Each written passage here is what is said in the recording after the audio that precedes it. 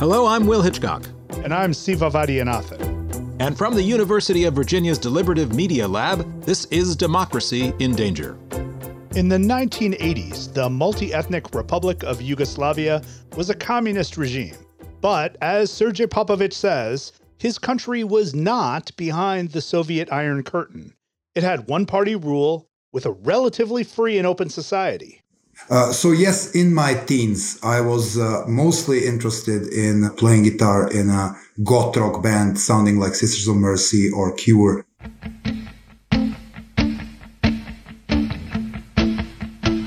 All of that changed in 1989 when strongman and Serbian ultranationalist Slobodan Milosevic came to power. Now, in Germany, the Berlin Wall had recently fallen and reunification was in the air.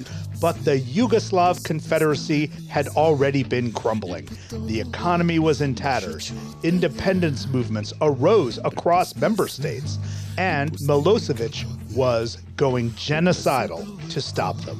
And immediately your world turns upside down. From normal, middle-class life, you turn into the place where your father sells petrol on the street to survive. From the brotherhood and fraternity of all the Slavic nations, you end up by being mobilized and drafted for war in Croatia and Bosnia and given a gun to shoot somebody because that person is a Croat or Bosnian, which is kind of very bizarre because you grew up in the country with all of these nations. And it's like, somebody from Virginia being sent to war against somebody in New Mexico and told that the New Mexicans are evil. Like many Serbs who oppose the regime, Popovich had to make an incredibly hard choice. Do you flee your homeland or stay and resist? And if you stay and resist, how? How do you oppose military might with rock and roll and 10 friends from college? We decided to take the destiny into our own hands and build a movement called Resistance. It may sound crazy, 11 students deciding to take on the dictator, but no, I'm not an extraordinary brave person. The whole of my generation became activists by incident. So the situation creates the hero. When you don't have other choice, you find the strength in you to fight for the things you believe in. The only way to fight, Popovich says, was not to fight. The resistance, or Otpor in Serbian, adopted nonviolence as a guiding principle. They held mass rallies and concerts, staged street plays lampooning the corrupt government, and they worked behind the scenes to get security forces to defect. The approach was as much practical as it was moral. Common sense teaches you that you will engage with your opponent on the battlefield of your strength and his weakness. In other words, if you need to face a person like Mike Tyson, the last place you're going to choose as a battlefield is a boxing ring, because the guy will obviously eat your ears and then he will eat you. Eventually, Otpor did help topple Milosevic. The movement grew to more than 70,000 people, and they succeeded where international pressure and even the NATO bombings in 1999 did not. Milosevic resigned in 2000 amid intensifying demonstrations, and 6 years later, he died in a prison cell in The Hague while on trial for war crimes. Sergei Popovich went on to found an organization called Canvas. Canvas teaches activists around the world how to speak truth to power and how to win by bringing people together. Let's try to make a mental experiment and make a guerrilla movement.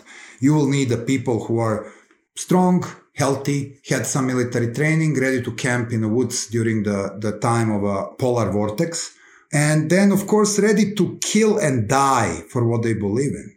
That's very, very small percentage of your phone book. The more people participate in the movement, the more diverse people participate in the movement across the gender, across the age, across, physical health and things of that kind. The more you're capable to build in different constituencies, the more you're likely to succeed.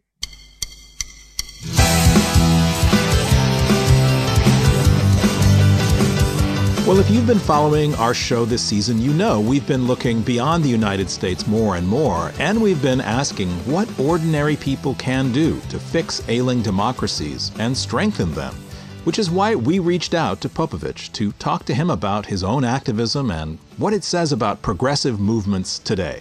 We asked him, beyond his personal experience in Serbia, if there were any other cases of nonviolent resistance that really epitomize what he teaches activist leaders. Well, I mean, we do a lot of case studies, especially when you teach in schools, and it's not like there is one case. The thing is, every single nonviolent struggle is different. The contexts are different, the enemies are different, the actors are different, religious, cultural, economic, demographic backgrounds are different. So rather than taking on one case, what we spend last 15 years or so looking at are the principles that connect successful movement. And we cut this in what we call the holy trinity of success in nonviolent struggle. Successful movements have vision and are able to achieve unity around this vision. So they know what they want and they know how to create a team to get there. Second, movements require planning. There are only two types of social change movements in this world. They are either spontaneous or successful. So you need to plan your grand strategy, you need to plan your campaign, you need to plan your tactics, and this is where planning comes in place. And last, successful movement carry on with phenomenon we call nonviolent discipline. They're capable to preach on violence, they're capable to teach on violence, they're also capable to select tactics which are less likely to end up being violent. And once again, if you want to organize a march of angry people facing the police, there are relatively big chances that there will be a violence outbreak from either of the sides, as opposed to if you organize a large boycott of the largest military-owned Burmese bank and you make people pull their money off their ATMs, you will make your opponent a serious financial damage, and the possibility for violence is low. I mean, the people won't break ATMs. They won't start beating each other in the queues to get to the ATMs. And it's very difficult for police to suppress this as well, because what they will do, defend ATMs with their own bodies. So principles of successful nonviolent struggle are unity and vision, planning, and nonviolent discipline. Successful movements share those three. Also, when you take a look at the movements which failed, they normally failed in one or two of these principles.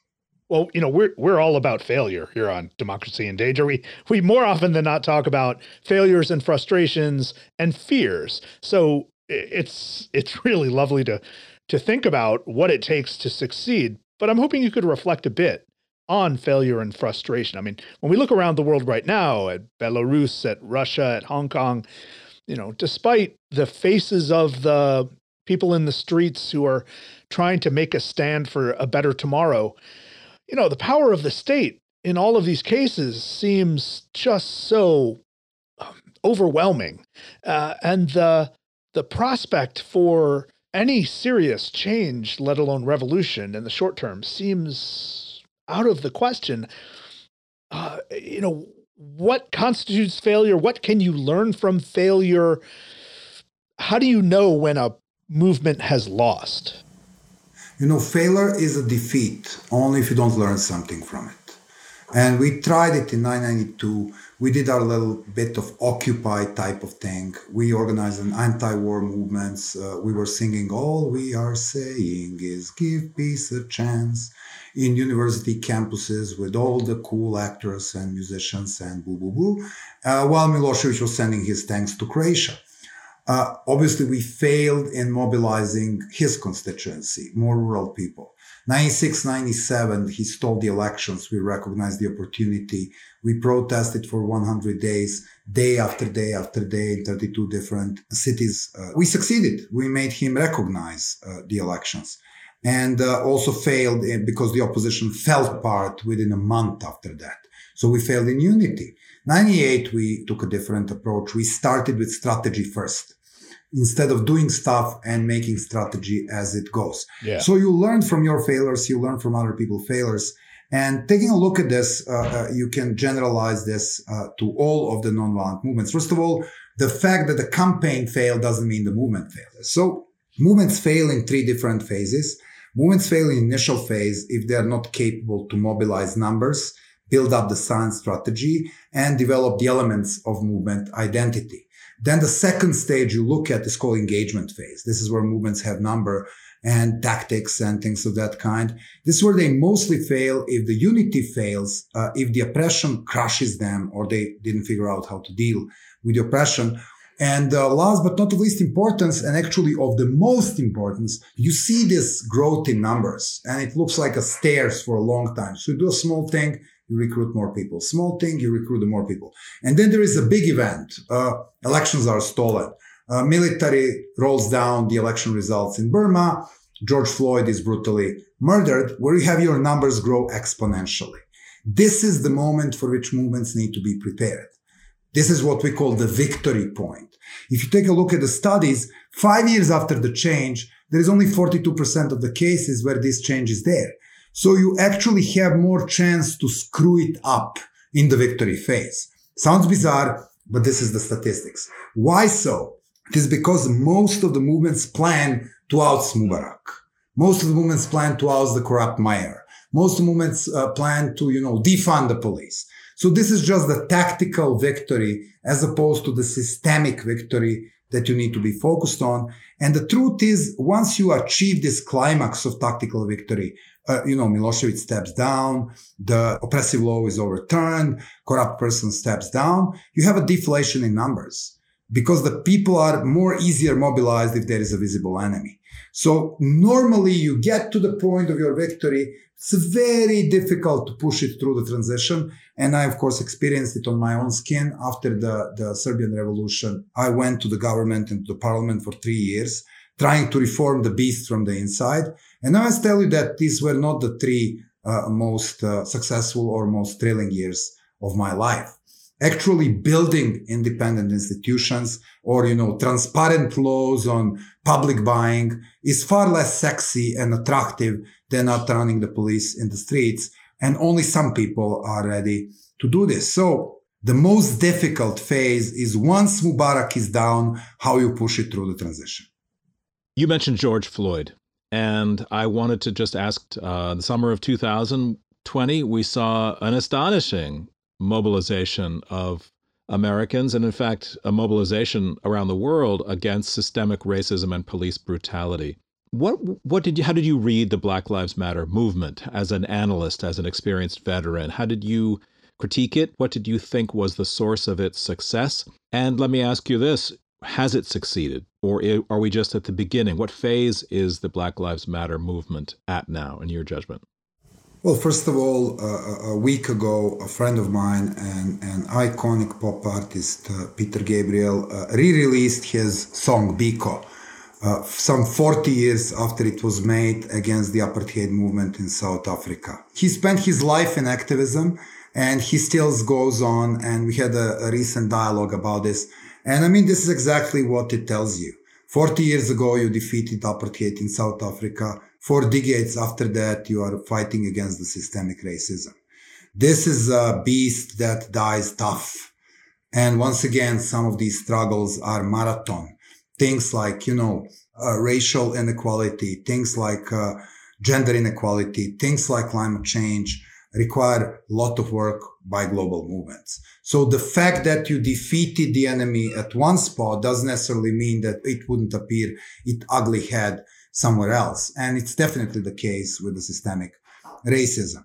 So speaking about this, you can take a look at the good side of it and the bad side of it if you want strategically. Good side of it, it's widespread. It caught fire with the people who were previously not involved in the politics, even in a very conservative place. I live in Colorado Springs, which is kind of the most conservative part of the blue state of Colorado. You walk through the neighborhoods, you see BLM signs and bumper stickers everywhere. So it definitely caught a lot of attention and brought in a lot of numbers. When you're addressing the phenomenon, and the systemic racism is a phenomenon, it's a multi-pillar struggle. So obviously, most of the focus is on police and law enforcement treatment of people of color. And this is very important, but it's just the symptom. Obviously, police doesn't act alone. It is something that you need to address on several different levels. You want to look at the cause of it. It's social inequality. So it needs to be addressed in the education. It is economic inequality, which is why we need equal pay for equal work for people of color. So now there is this big opportunity, for example, to address business pillar. The businesses in US are crazy about making them more diverse, more equal. So, taking on this pillar would be knocking at the open door. So strategically, to plan this struggle, I will expand it from just the police and the monuments in parks.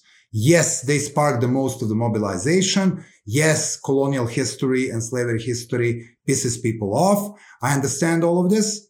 But taking a look at the long-term victory, there must be a systemic change in multiple pillars and law enforcement. It is important, but it's curing the symptom. We need to cure the disease, and curing the disease requires more strategic approach.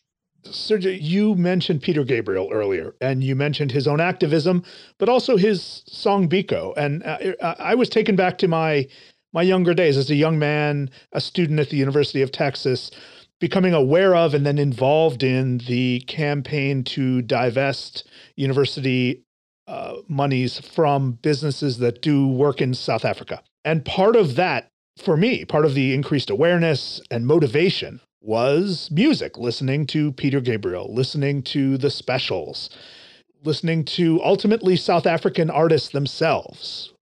And you yourself were a musician, right? And so I'm wondering about your thoughts about the role of the arts, especially music, in inspiring, in educating, in motivating, in solidifying these movements. How much does it matter that we move our feet? Or as George Clinton said, free your mind and your ass will follow.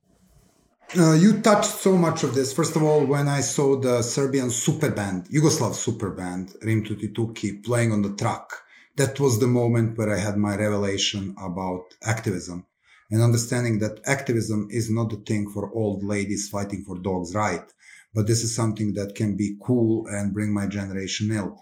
That was a small anti-war protest in Belgrade when I was 19. So the music and art plays a role in this. The part of our curriculum is the phenomenon we call artivism. So you can see all alleys of art working on. You take a look at the Myanmar now, you have a graffiti which said, fuck Ku, in the middle of the main highway, like they painted literally the highway. You want to move to the BLM Plaza in Washington, D.C. And one of my inspiration in BLM is called Andre Henry. He's a hip hop musician, Afro-American, Jamaican, amazingly inspirational person. He communicates through song and individual artistic events. So you cannot underestimate the role of art in this struggle. You want to take a look at oppressive countries. You want to take a look at the Vojna in Russia or the Free Theater in Belarus. So, artists are on the cutting edge of inspiring and mobilizing people to do stuff. Speaking of Peter Gabriel, once again, Biko video is out. Watch it, donate to the cause.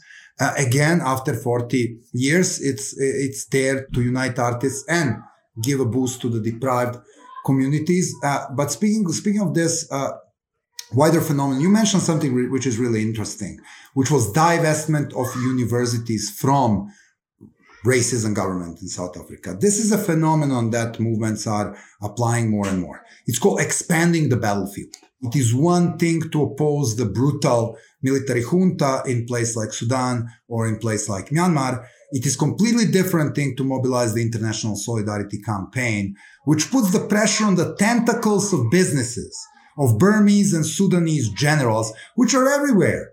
Don't be lured. This is not ideological thing. This is not military thing. This is kleptocracy. These people are shamelessly rich. And they have international businesses. So what happens in Burma now is you take a look at the street protest. The more brutal the opponent in the country, the more you avoid mass gatherings and protests because people will get killed. You distract and dislocate. You engage them wherever you are. So you want to help things in Burma? Take a look at the companies in Virginia, which are making their cheap apparel in Burma. And then take a look at who owns this factory in Burma. And I can put $50 bet that this is somebody affiliated with the military regime. So you want to help people of Burma? Stop buying from this company and write an angry email to the company saying you are, by maintaining this business in Burma, you are effectively undermining human rights. Will is invented. We just need to apply it effectively. Serge, I have to ask you, you have talked a lot very powerfully about structures. follow the money, long-term structural racism, the ways in which, tactics to go after the pillars, the institutions. And I think that's exactly right. But the reality is, in the United States, we've just gone through 4 years of Donald Trump and Trumpism. And it's going to take us a little while to get over the impact of this one individual on our thinking. I'd be curious to know if you think, in a sense, was Trump good or bad for American democracy? A lot of people sort of suddenly were reminded, oh my goodness, millions of Americans seem perfectly comfortable with anti-democratic behavior. They would be happy to have a strongman in charge forever. On the other hand, millions of people seem to have woken up to the fragility of democracy. I know you like to think structurally, but individuals can radicalize and mobilize and polarize societies, and that happened in America in these last few years. How do you read the Trump era? It's a $1 million question, and I'm not sure if I'm a best person to answer it. When speaking of American presidents, I like to quote American presidents. That makes me sound smart. Speaking about American presidents coming from Republican Party, I will quote, not my favorite American president, I must admit, but it's a very clever quote. It was Ronald Reagan who said that democracy is always one generation far from extinction. And he told this in the era of the Cold War. Remember, no internet, no Facebook, no Twitter. So this generation, meaning 50 years, probably shrinks to 10 years. And of course, it reminds people to the fact that only because you have democratic institutions, you are not safe from this. And then let's expand. You always look at the numbers. Democracy is on the backslash. Whether you are looking at the Freedom House Freedom Index, you can look at the last 15 years. More countries are becoming more authoritarian than more open. You want to take a look at how it impacts economy. You want to take a look at another very interesting index called Legatum Institute, a prosperity index. The more countries are closing down and getting more authoritarian, the more people are becoming less prosperous and blah, blah, blah. Why so? It's not because the Putins of this world are capable to contain things at home. It's not because Lukashenko's of this world becoming more brutal. It is because you have more and more Dutertes of Philippines in this world. You have more and more Bolsonaros of this world in Brazil. What do you mean by that? Do you mean, is it corrupt? That means democratically elected leaders, which clamp on democracy from above. So this is not dictators expanding their model. Okay, Putin is. It's a different game. The Russia is big player in promoting this post-truth world. This is a different topic. But it is because if you take a look at the Freedom House, take a look at the countries where this decay in democracy is coming, it's coming from Hungary.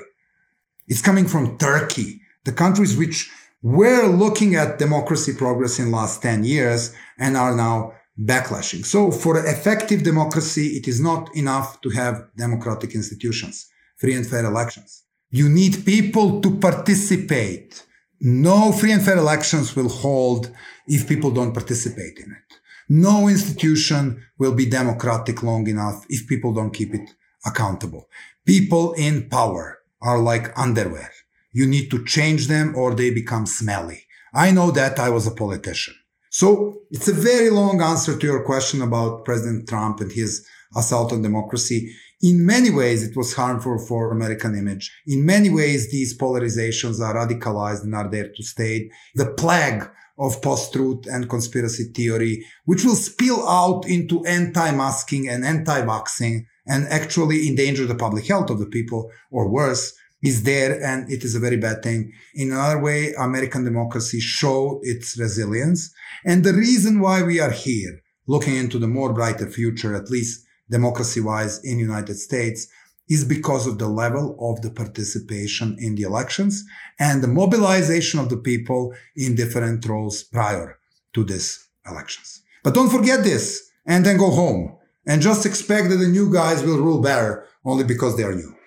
Well, Sergei, as we look around the world in 2020, we saw, of course, that people around the world, activists, writers, thinkers, were all very invested in how we handled our democracy here in the United States. But, Americans are often myopic and we don't always look beyond our own situation. I consider myself quite fortunate that in my early 20s, I looked at my television and I saw people my age link arms and face down soldiers in Soweto. I saw people my age scale the Berlin Wall. I saw people my age stand in front of tanks in Tiananmen Square. Oh man, you're old. And I felt, well, certainly, but I'm inspired, right? And I remain inspired by those images. Those, a friend of mine called me a 1989 Democrat, and I certainly am with a small d. So I sense that I was given the gift of a cosmopolitan sensibility by being that age at that time and seeing people with whom I shared some common fate around the world, taking risks that I thought I would never have to take. Now, of course, I live in Charlottesville, Virginia, and we found ourselves in perilous situations we couldn't have predicted. But what do you tell young Americans to help them invest themselves in solidarity with the people of Myanmar, with the people of India, with the people of Brazil? How can we get Americans to care more deeply about people around the world? It's once again a multi-layered question. It's a global political question. I think there are three things to look at it. One, restore the position of America as a beacon of democracy. So restoring democracy in America has impact on people in Burma. There is somebody to lead. So this is one way to look at it, is bolstering democracy in America. It's not only helping America, it's also helping others to figure out, this is how we want to do it. And there is somebody standing out there for our aims and goals and is ready to be engaged. It's not an island. The world is interconnected. Dictatorships are bad for businesses everywhere. So this is the global world. Step number 2, take a look at the generation. That means you are whining about your student days as I'm whining about my student days. And then Will jump in and say, at the time of the Peter Gabriel, music really matters. And I can't agree with you more. I mean, I'm this old fart claiming that the last good songs were made at the beginning of the 21st century. And now we have this 14 seconds production pattern, which is unlistenable. But take a look at the generation. There is hope. I will just point your attention to 2 ongoing global movements. Fridays for Future. This is where the young people are getting out of school. And I've seen them getting out of high school in Charlottesville when I was there for a presidential idea conference a few years ago. These are the teenagers. This is the generation to believe in. All across the globe, these people stand against the climate change. They tend to be more engaged into environmental struggle than the people from your and mine generation. Remember, getting engaged in a social cause makes you more likely to get engaged in other social causes. So there is no lack of awareness, especially when it comes to the climate change. Another thing, Americans are now this will be very politically incorrect. I warn you, people make this stereotype about the Americans. And if I was given $1 every time when people ask me, where are you from? And I say from Serbia, and then they say, oh, Siberia, must be very cold there. I say, no, in fact, it's quite warm and it's South Europe, close to Italy. But yes, you guys spend a lot of time looking into your own belly. But you need to look more carefully because there are so many great things in this belly. And recently, you had this amazing movement sparked from a massacre in Parkland, Florida. Guess what? It was run by teenagers. So this is the case study of strategic approach, taking on gun control, which can be used on any other means. It's exactly what you said. Look at this. After the years and years and years of school shooting, unfortunately, and then you had public protests, and they have Democrats coming out, we need more gun control. And then you have a 80-year-old Republican chairing a Senate committee saying, no, we need to arm the teachers. That will make schools safe. And then he dies. It's the same pattern all over again. I've seen this everywhere. So what happens now is that a group of teenagers, after shooting in Florida, decided to take the path of civil rights movement instead of engaging with pillars of power, and especially legislative branch, Congress and Senate and governor. Obviously, these people were, well, at least the students considered them to be in the pocket of the source of this phenomenon, which is well known as NRA, National Rifle Association. So instead of them getting on the street where they are powerless because they can't vote, they took a look at where they have power. And they have power in Amazon and in Dick's Sporting Goods and in Walmarts because these companies want their money. So instead of targeting just senators and congressmen, which need to decide between the bulk of inspiring young people and a thick fat check, which is coming from NRA regularly for their campaigns, they decided something else. They start targeting companies. So Delta divested from NRA, and then United divested from NRA, and then 5 or 6 car companies that are giving the discounts to NRA members divested from NRA. And then the Walmart was faced with a boycott if they don't bring background checks. And the Dick's Sporting Goods pulled out to like, I love outdoors, I'm fisherman, I'm fanatically following these chains. This chain account for more than 50% of sold arms. So instead of getting to where they can't pass, they strategically targeted the companies. Results, you have more background checks, you have more rigid policies in the companies, and, overshaded by the news about who won elections and storming at the Capitol, NRA filed for bankruptcy. And this victory was achieved by teenagers from Florida. Yeah. So looking at this generation, there is no lack of strategy, no lack of passion, no lack of results. It is how you interpret it. Why I hate the mainstream media in US is because they are not paying enough attention on it. And they are playing it on this 72-hour media cycle without really following up on these stories. But this is the story of inspiration. This is a story of success. And, highlighting this story and putting it on a wider stage will really help. Not only encourage more young people to get involved in socially important issues, but also learning how to win from their peers. It was a genuine victory of young generation. So, yes, we may be right, the music was better in 90s, but we shouldn't be very desperate and exclusive saying it was our generation very invested in ABC. There is a generation which is ready to be invested in taking on the better world, and we need to find a way to help them and educate them.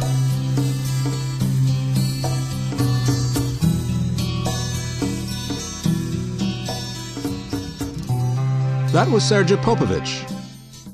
He's a guest lecturer at the University of Colorado Boulder and the executive director of Canvas, the Center for Applied Nonviolent Action and Strategies, based in Belgrade.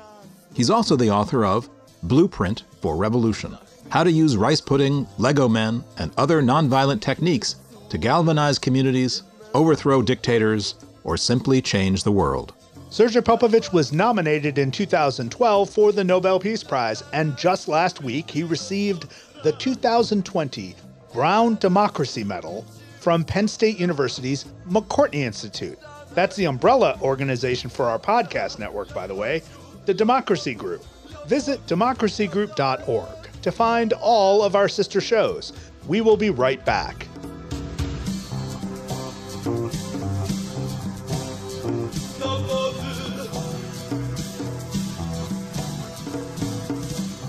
Well, Siva, Sergej Popovich says the media is responsible for not giving enough attention to the stories of young people organizing, protesting, making changes. I'm not sure that he's completely right, but what do you think? Do you think we don't have enough room in our political discourse to recognize that there is another generation of remarkable courage and ingenuity? And the Black Lives Matter movement is a really good example of it. I would say that the media covered it extensively, but coverage of these things can sometimes become quickly kind of cartoonish and constrained. Yeah, I've been spending a lot of time this year looking back at how we talked about the uprisings in North Africa and the Middle East 10 years ago. And I noticed a lot of what Sergej is pointing out. There was so much attention paid to the flash, to the new, to the technological. There was no real appreciation of more than a decade of hard preparatory work done by activists in Egypt, in Tunisia, even in Syria and Libya. People who had worked with labor organizations, even soccer fans, religious groups, all of whom had been organized discreetly in many cases, outside of the eyes of the state, but organized in a way that prepared them to be unleashed when one of those flashpoint moments arose, as Sergej pointed out, right? So just like George Floyd's assassination, we had a similar set of events in Egypt, and in Tunisia in late 2010, early 2011. And when that happens, you can harness all of that hard work and significantly expand your movement and make a difference. But of course, the larger analysis that we see through our television sets or through our social media feeds only pays attention to, hey, look what Facebook did, right? Look what Twitter did. No, it was people putting their bodies on the line and doing so after doing hard, risky work for more than a decade. Well, and you're absolutely right about the long game. And even in Serbia, it was a decade between the collapse of the Yugoslav Federation and the toppling of Milosevic, and 200,000 people were killed in that civil war. An absolutely brutal regime was finally toppled. It took a great deal of effort and struggle, incredible sacrifice and vision, and a lot of very, very dangerous action of putting people in front of tanks to gradually pry Milosevic out of power and change Serbia and the Balkans for the good. Absolutely. And, if you listen back to season 1 of Democracy in Danger, you can hear us talk to a series of experts who connect Black Lives Matter and the protests that occurred in the summer of 2020 to anti-lynching movements, right? To Reconstruction efforts, all the way through, efforts to protest the Rodney King beating in the early 1990s, or support for Jesse Jackson's political campaigns in the late 80s, right? These things are all of a piece, and they all speak to what has been going on more than 200 years of struggle for some sort of racial equality and justice in this country. That does it for this week's show. Next time, University of Virginia law professor Danielle Citron will join Will for a special conversation hosted by the Jefferson Scholars Foundation. It will be all about democracy and the law in our digital age. I start reading and hearing about women who are being targeted online on message boards with rape threats, death threats, nude photos, terrifying, reputation-destroying, autonomy-denying attacks. Have you been involved in nonviolent protests? Did they work? We really want to hear your stories. Tweet at D&D Podcast, that's D-I-N-D Podcast, or leave a comment on our website, dindanger.org. We have lots of extras for you there. Notes on the show, things to read, and a preview of what's coming up. And while you're at it, please subscribe to this show on any audio app. Share our episodes with your family, your friends, and even your enemies. Democracy in Danger is produced by Robert Armengol with help from Jennifer Ludovici. Our interns are Denzel Mitchell and Jane Frankel. Support comes from the University of Virginia's Democracy Initiative and from the College of Arts and Sciences. This show is a project of UVA's Deliberative Media Lab. We're distributed by the Virginia Audio Collective and WTJU Radio in Charlottesville. I'm Siva Vaidyanathan. And I'm Will Hitchcock. We'll see you next time.